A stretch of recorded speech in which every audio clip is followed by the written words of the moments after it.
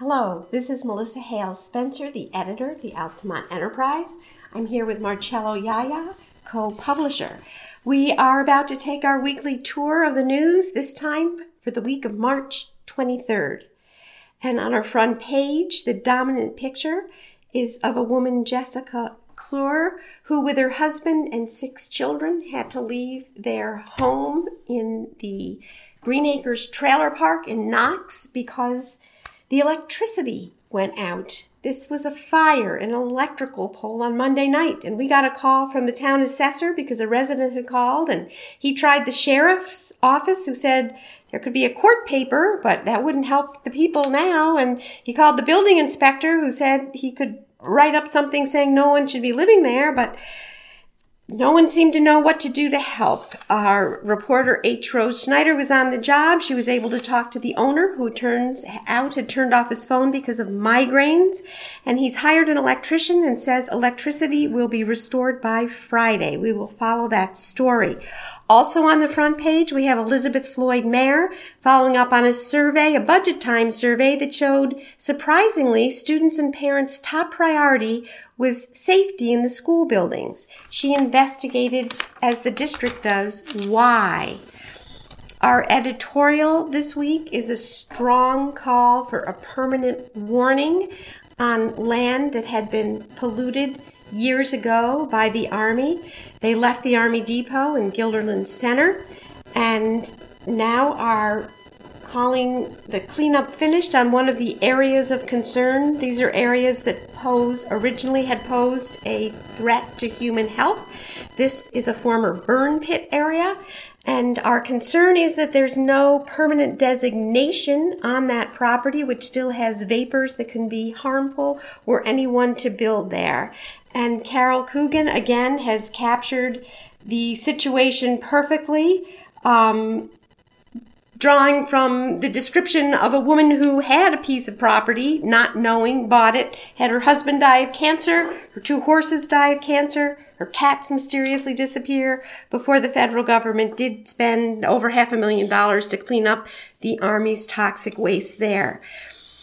Letters lead off with a reaction to one we had last week over the closing of Smitty Smith's Tavern in Voorheesville. There's an upcoming hearing in April on the plans for Stewart's to go there. Marty Finkel has written from the point of view of a independent business owner about how much you pour into that business and what your rights are when the time comes to retire. Below that, we have a letter from Donald Sapos, who's a grant writer for the town of Guilderland, responding to a thoughtful letter we had last week from a resident who believes there should be more sidewalks in town. Mr. Sapos does too, but explains the expense and difficulty in doing that, and it's been a very productive dialogue between those 2 men. We thank them. We have a picture of Sharon Breisch, who has a cellar filled with blankets for the Linus Project, making comfort for kids that have suffered from disease or other trauma. And she's now working on wigs that are indicative of princesses, Disney princesses, and this one is Ariel from The Little Mermaid with seaweed-type hair and a starfish.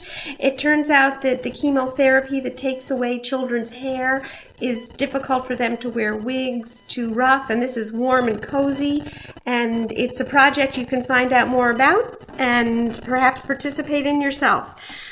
More from our letter writer, originally from the Hilltowns, who is upset about transgender bathrooms and responding to some of our earlier letters. We also have a school board candidate being announced, Helen Lounsbury in the town of Bern. Lots of appreciation for various goings-on about town. A reaction from Fran Porter in Altamont to a column we ran last week, and Fran Porter says it's not a good time to turn off the news, it's time to jump in and get involved. The Old Men of the Mountain had their restaurant closed in the snowstorm last week, and although they probably could have snowshoed or skied there, they had to call it off, so that column will be back next week, and we know our readers will be happy to see it again. We have a plea from Christina Charles. We've interviewed her for a podcast. She's part of the Altamont Main Street USA group, and they're asking local stores not to put tabloids with politically motivated fake news stories right next to the cash register. Another proponent for the Crossgates Hotel. A very, very moving letter from John Rowan over the death of mechanic John Foley, certainly a figure that will be greatly missed in our community. Finally, we end with a letter by Joel Wilsey, who is concerned about the safety issues in closing Stage Road. And then we launch into the news. We have some pictures by Elizabeth that show a fire. Only the smoke was visible from a fire in Heritage Village, but the residents were waiting outside, and one apartment was hurt. The rest were saved by the local volunteer firefighters, and we're glad it wasn't any more serious than that. No one was hurt.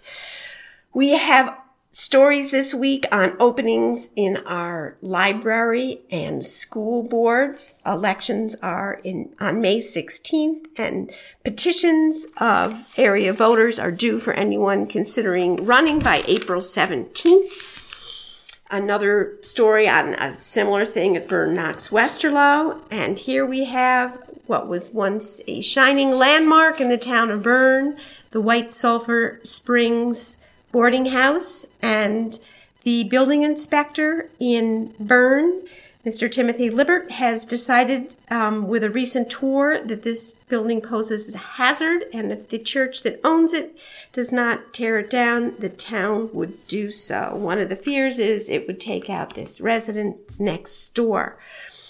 Westerlo has enacted its solar law. We've been covering that as they've been developing it, and it's now a reality by unanimous vote. A follow-up on the fire we covered on our front page last week. The property which was deserted on Prospect Terrace, the building complex burned down, and it reignited on Thursday and was again put out by firefighters. On Monday, the property was completely cleaned up by its owners, Tom and Sally Ketchum. Veterans Bureau representatives are visiting the towns in Albany County, making a pitch to get more veterans registered for services, and we urge veterans to do that. They've certainly done their share for the country and are entitled to those services. Elizabeth's front page story went beyond just looking at the fear around security issues and looked at some other things that might be causing concern about safety in the schools. She amassed the data from the State Education Department on violent and disruptive incidents that had happened in each of the Guilderland's 7 schools over the last 3 years. Turning the page, we have Mary Poppins, and this is a musical being produced in Voorheesville this weekend. Judging from what we saw at the rehearsal, we'd urge you to go. What interested us in this is talking to the young actors and actresses. They had been aware of the original author of the children's books' views on Mary Poppins, and as the lead in the show said, I'm not playing it the Disney way. So that's worth both a read and a visit. Many other things happening in our community, in our calendar. Some events out and about. One is a town hall display in Knox honoring Daniel Driscoll, who did so much in so many ways for the town. The library has, as usual, each of them many activities. Featured is a bird watching backpack that you can check out of the library, complete with binoculars. And on the subject of birds, Voorheesville has an incubator where patrons can come and see the eggs turn, see the eggs candled at certain times, and watch the chicks hatch, a sure sign of spring. A sad story here on a Guilderland man charged with sexual abuse of a disabled man in his care. And Elizabeth Floyd Mayer went to great lengths to find out more about who Justin Hope was and discovered that he had won a Matthew Shepard scholarship and talked to someone in that program to find out more about him. We have arrests from across our coverage area included in our blotters pages. And sadly, we have quite a few obituaries this week. One of them involved, who's known to us as Sonia Otterness, but it turns out she's a woman who lived several lives, and in one of them she was Sonia Kay, a name she chose professionally. We knew her as a farmer's wife, and here she is as a New York City model, having immigrated from Norway after the war, and lovingly described by close friends. John Foley, an icon in our area, both for his mechanical genius, his love of going fast, and his friendly nature. We have lots of activities going on in our seniors organizations that are reported on here, as well as the usual wit from Phyllis Johnson, who can remember refusing shrimp at her dinner table as a child and explores how it is we make our assumptions about things. This is the rest of Rose's story, where she's captured a portrait of some of the people that had lived in the trailer park. This woman, Julia Van Hosen, has blankets over her fish tanks in hopes of keeping them alive. Did not want to leave her home, but temperatures have been well below freezing. With wind chill, they were down to 2 last night. The owner and the electrician are looking at the boxes that need repair. When the fire struck, and it's the third that's hit a utility pole in the trailer park, and one of the residents described it as looking like a Roman candle. A sheriff's deputy came to the rescue and put it out with a fire extinguisher, but damage was done to 8 of the boxes, so there are at least 8 families without electricity. We have some student news. It's great to see, after graduating from our local high schools, what happens next. We have a roundup of the winter season in sports. Many of the athletes going on to state competition are highlighted here.